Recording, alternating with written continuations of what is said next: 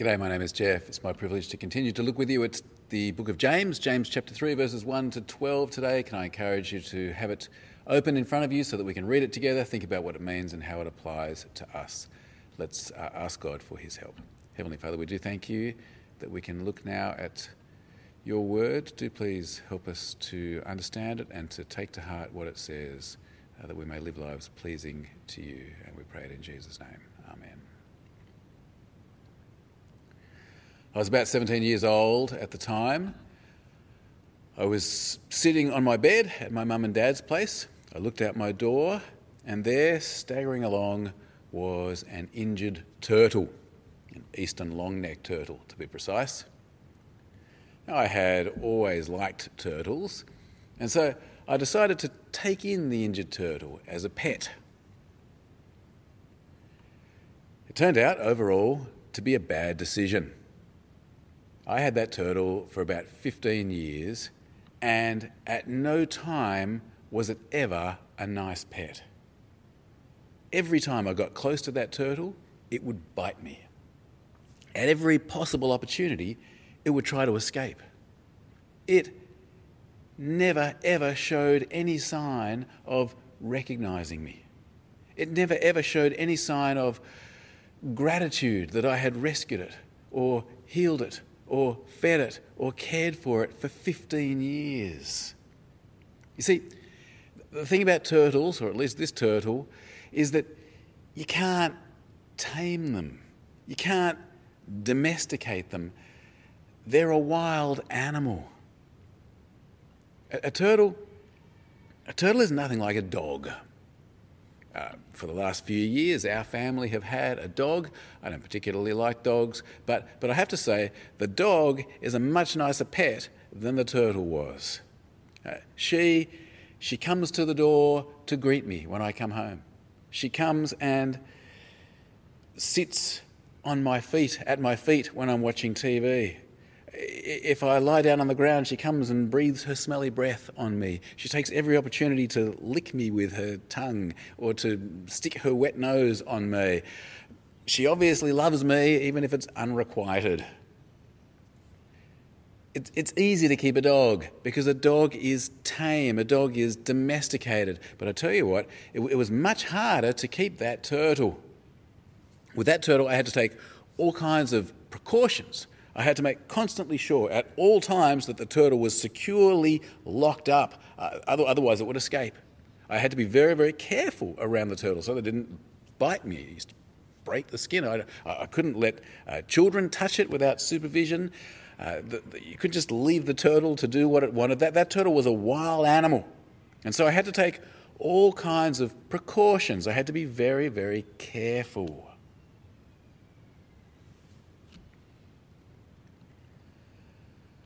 Well, in this next section of his letter, James talks about another untamed wild thing.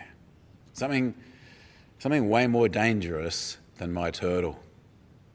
Let's have a look together. James starts off chapter 3 with a warning.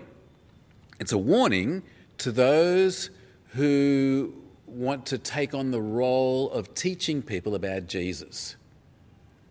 Teaching people about Jesus, it's a big responsibility. You're dealing with people's eternal destiny.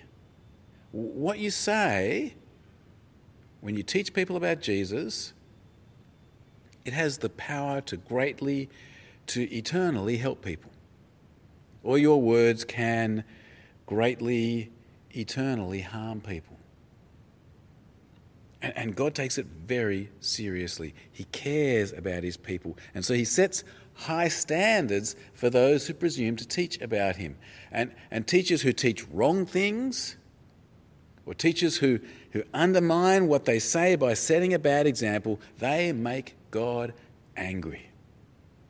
I mean, you only need to look at Jesus in the Gospels to see it. He's got plenty of patience for tax collectors. He's got plenty of patience for prostitutes and for sinners. Even for his disciples, he's got plenty of patience. But the teachers, the Pharisees, the teachers of the law, the religious leaders, those people who are leading Israel astray, leading them away from Jesus, whoa, he gets really angry with them, doesn't he? They should know better. and they damage God's precious people.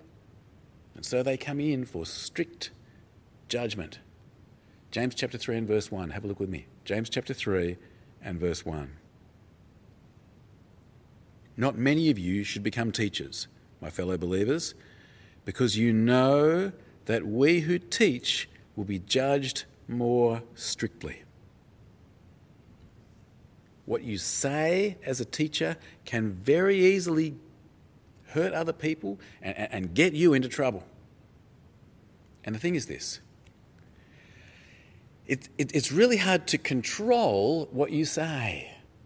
Or as James puts it, our tongues, the things we say, our tongues are a big problem. James goes on to say 4 things about our tongues. 4 things. First, James says that our tongues are actually the hardest part of our body to control. If you could control what you say, well, James says you could control everything in your life. If you could get your tongue right, you could get everything right, because it is the hardest thing to control. But the problem is this. We all mess up. We can't control ourselves, and especially we can't control our tongues. We keep on saying stuff we shouldn't say. So this is the first thing James says about our tongues. This is his first big point. The tongue is uncontrollable. The tongue is uncontrollable. Verse 2. We all stumble in many ways. Anyone who's never at fault in what they say is perfect, able to keep their whole body in check. It's impossible to always say the right thing. I'm sure you could give me 1,000 examples of how this has happened in your own life, where you've said things that you regret, things that have caused damage, things that cause trouble. I mean, I constantly surprise myself on this issue. I say something and I think, what did I say that for? Why did I tell that lie? Why did I join in and speak that gossip? Why did I feel I needed to give that ignorant opinion? But I can't seem to stop myself. It slips out before I know it. In my experience, what James says here is entirely true, and I'm sure you've had exactly the same experience. Our tongues are uncontrollable. Well, that was the first thing. James goes on to say a second thing about the tongue. He says that our tongues can have a massive impact on our lives. They can set the whole course of our lives. They can change the whole course of our lives. And so that's the second point. The tongue is powerful. The tongue is powerful.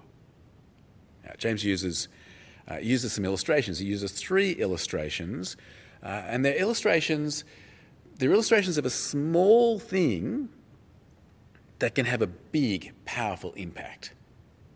So first, there's the illustration of a bit in a horse's mouth. The bit is just a tiny piece of metal, but put it in a horse's mouth and it can change the direction of the whole massive horse. Verse 3. When we put bits into the mouths of horses to make them obey us, we can turn the whole animal. Second illustration makes the same point. A small rudder can change the course of a massive ship. Verse 4. Or take ships as an example. Although they are so large and are driven by strong winds, they are steered by a very small rudder wherever the pilot wants to go. Like the bit in the horse's mouth, like the rudder on the ship, the tongue is small, but James says it can make great boasts. It can boast of great power. It can boast of great influence. It can boast that it can change the whole course of your life. Verse 5. Likewise, the tongue is a small part of the body, but it makes great boasts. James gives a third illustration of a small thing that can have a big, powerful impact. But here the emphasis changes slightly. This small thing, it can have a very big, destructive impact. Like a small spark can cause a whole massively destructive bushfire. Still in verse 5. Consider what a great forest is set on fire by a small spark. Now that's a pretty powerful illustration for Australians, isn't it? In January, my family went south, down to the south coast for our holiday, and we drove through kilometre after kilometre after kilometre of bush that had been destroyed by fire. One day we went to some native wildlife gardens. They had been totally destroyed, and the people there told us that 90% of the forest and 90% of the wildlife had been killed by fire in the space of just 45 minutes. A little spark can cause a lot of damage. James says the tongue is the same. It can wreck your whole life. Now, just notice as we look at verse 6, James says that the tongue is set on fire by hell. Set on fire by hell. Now, maybe that means that the fire of the tongue comes from hell. Hell is what ignites the fire. It's been lit by hell. Hell is in other words, it's the source of the bad stuff that we say. We're influenced by Satan and demons in the bad stuff that we say. And I guess that takes us, if that's what James is saying, it takes us all the way back to the Garden of Eden. Or else, what James could be saying is that the tongue can land you in hell. Because of your tongue, you end up set on fire by hell. We will all stand before God on Judgment Day, and we will have to give account for what we've said. Jesus himself said, we will have to give account on the day of judgment for every careless word we've spoken. We're going to face judgment for our words, and we could very easily find that we have literally talked our way into hell. Either way, the point is this. Tongue is only small, but it can cause enormous damage. Verse 6. The tongue also is a fire, a world of evil among the parts of the body. It corrupts the whole body, sets the whole course of one's life on fire, and is itself set on fire by hell. The tongue is uncontrollable. The tongue is powerful. The third thing that James says about the tongue is similar to the first. He says this. He says the tongue is untamable. It's like a wild animal. You can't domesticate it. You can't get it to do what you want. Verse 7. All kinds of animals, birds, reptiles and sea creatures are being tamed and have been tamed by mankind, but no human being can tame the tongue. It is a restless evil, full of deadly poison. It is a little bit like having a wild turtle in your mouth. It's not like having a puppy dog in your mouth. You can't tame it. You can't control it. It won't do what you say. It's like having a wild animal. Of course, I think, of course, though, that the picture of a turtle is not really going to do justice to what James is saying here to you. No. It's more like having a saltwater crocodile in your mouth. It is this monstrous, out of control, vicious animal. There is no way that you can tame this dangerous beast. The tongue is uncontrollable. The tongue is powerful. The tongue is untamable. The final thing James says about the tongue is this. It's unnatural. The tongue is unnatural. In nature, things are consistent. A spring of water will produce fresh water if it's a freshwater spring. A saltwater spring will produce salt water. A spring doesn't produce both. That's not natural. A fruit tree, it produces one kind of fruit. A fig tree bears figs. It doesn't bear figs and olives. That's not natural. A grapevine bears grapes. It doesn't bear grapes and figs. That's not natural. In nature, things are consistent. But our tongues, they are not consistent. With our tongue, 1 second we can be saying a good thing, we can be praising God, but then with that very same tongue, a second later we can be saying bad things, like cursing people. It shouldn't be like this. It's unnatural. But that's how it is with the tongue. Verse 9.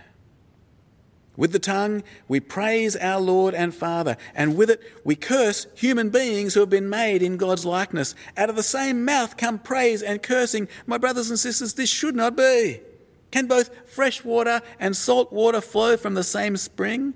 My brothers and sisters, can a fig tree bear olives or a grapevine bear figs? Neither can a salt spring produce fresh water.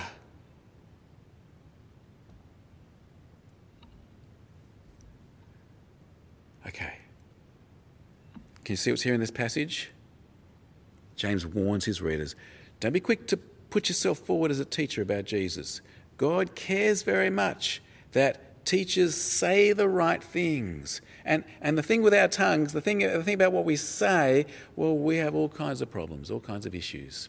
4 in particular, James talks about our tongues are uncontrollable, the hardest part of our bodies to control. They are powerful. They can change the whole course of our lives. They can cause enormous damage. Our tongues are untamable, wild and unpredictable, and they are unnatural. There's no consistency. The same tongue can say good things 1 second and then bad things the next.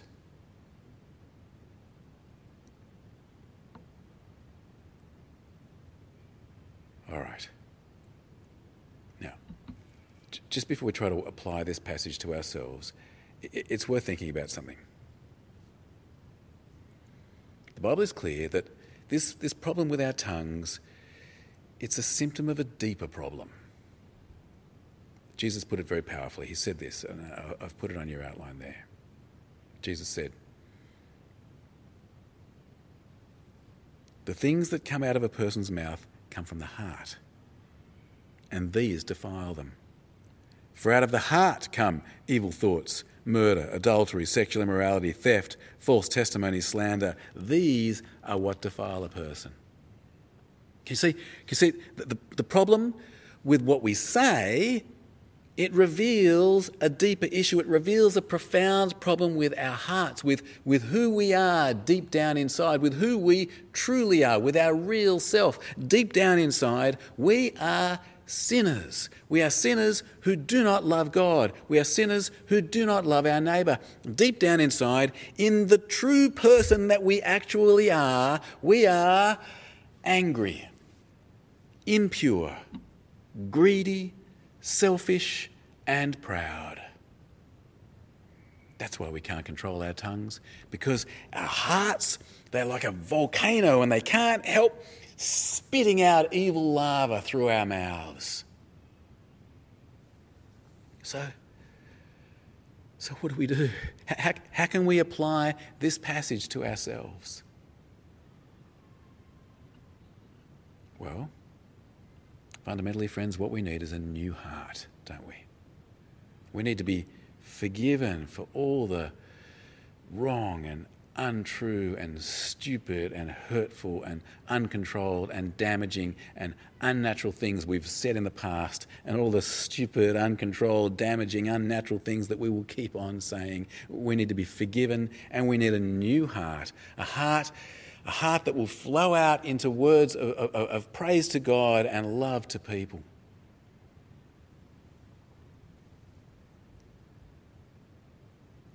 Friends, I read this passage and I praise God for Jesus.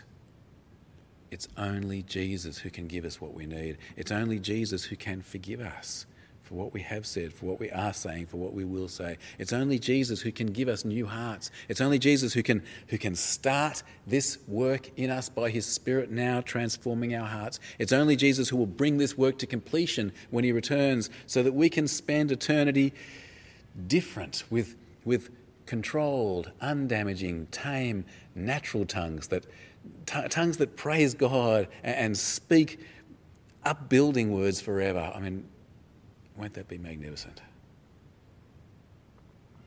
So here's the first and the fundamental application of this passage. We need to confess the sins of our tongues to God. We need to confess how they reveal our deeply sinful hearts, and we need to beg God to forgive us. Ask God to forgive us and to cleanse us and give us new hearts through the death and resurrection of Jesus. Friend, have you ever done that? I hope you have. Because otherwise, friend, I need to warn you. Your tongue will destroy your life, both now and forever.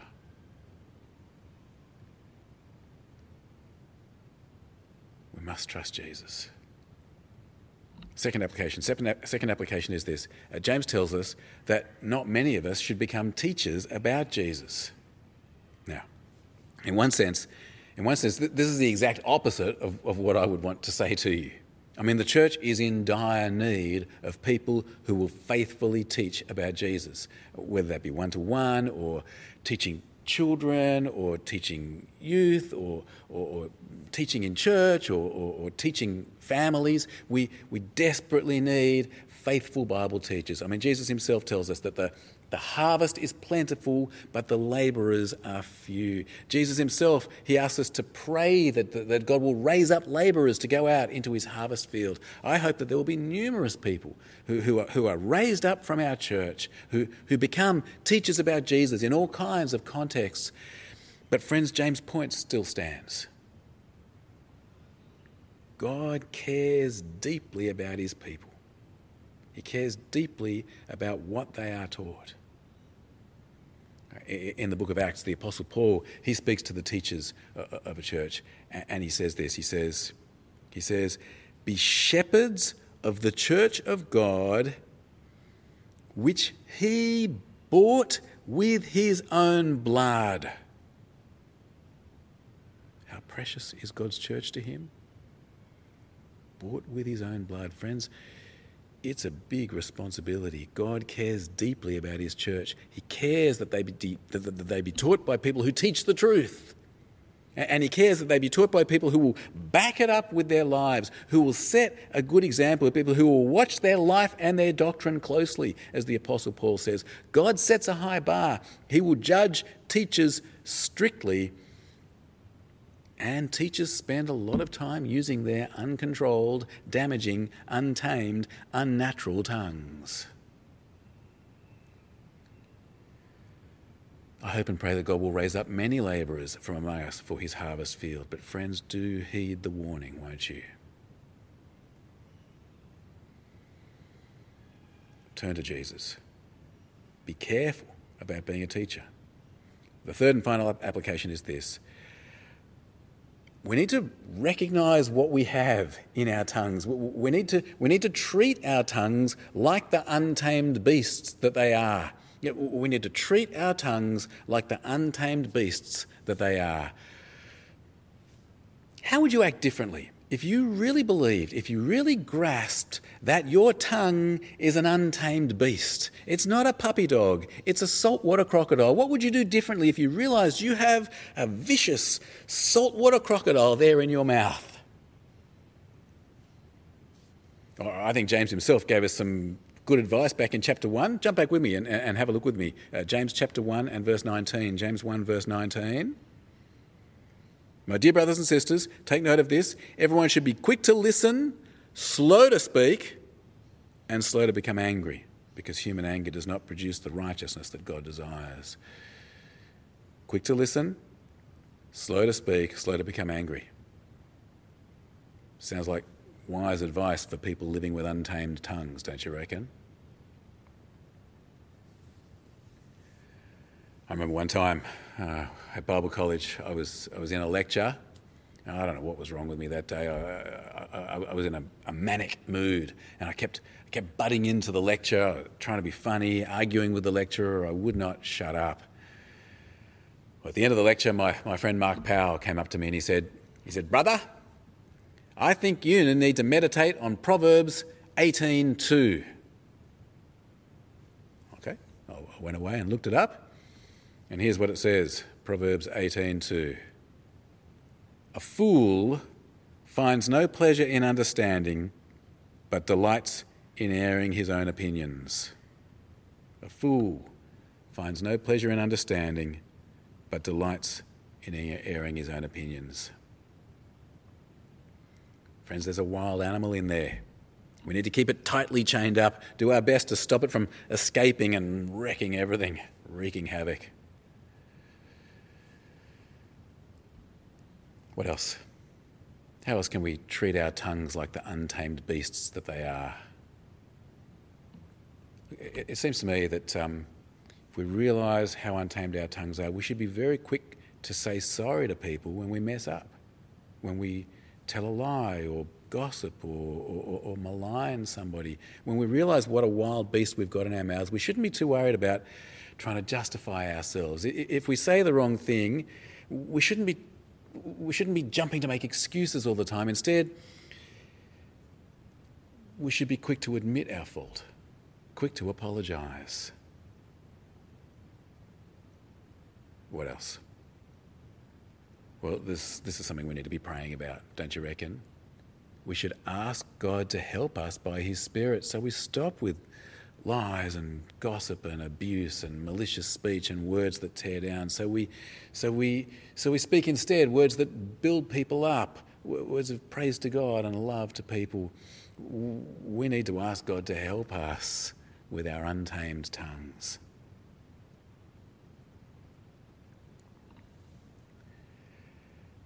Friends, I'm not going to show you the video on YouTube, but I will tell you the story of the woman in Indonesia who kept a 4.4 metre saltwater crocodile as a pet. It's a short story. The story goes like this. On the 17th of January 2019, it ate her. I'm sorry I've said that in a flippant way. I'm sure it was no joke to the woman's poor family and to the poor woman herself. But the point is clear, isn't it? And it is deadly serious. Friends, that wild animal in your mouth, it could very easily be your ruin. It could very easily be your undoing. So be very, very careful, won't you? Let's pray. Our gracious God and loving Heavenly Father, we are so sorry for the way that we use our tongues, our words. We're so sorry for our lies and our gossip and our maligning people and tearing people down and boasting and, Lord, there just seems to be no end to the damage that we can cause with our tongues. Will you please forgive us? We acknowledge, Lord, that our tongues are reflective of who we really are in ourselves, in our hearts. And so, Father, we pray that you'd please forgive us for our sinful hearts. Please work in us by your Spirit, transform us, so that increasingly now we control our tongues. And Lord, we long for that day when Jesus returns and we will be transformed with new hearts and therefore tongues that say what they ought to say. Lord, in the meantime, as we wait, please do strengthen and help us by your Spirit to be very careful of these untamed tongues. And we pray it in Jesus' name. Amen.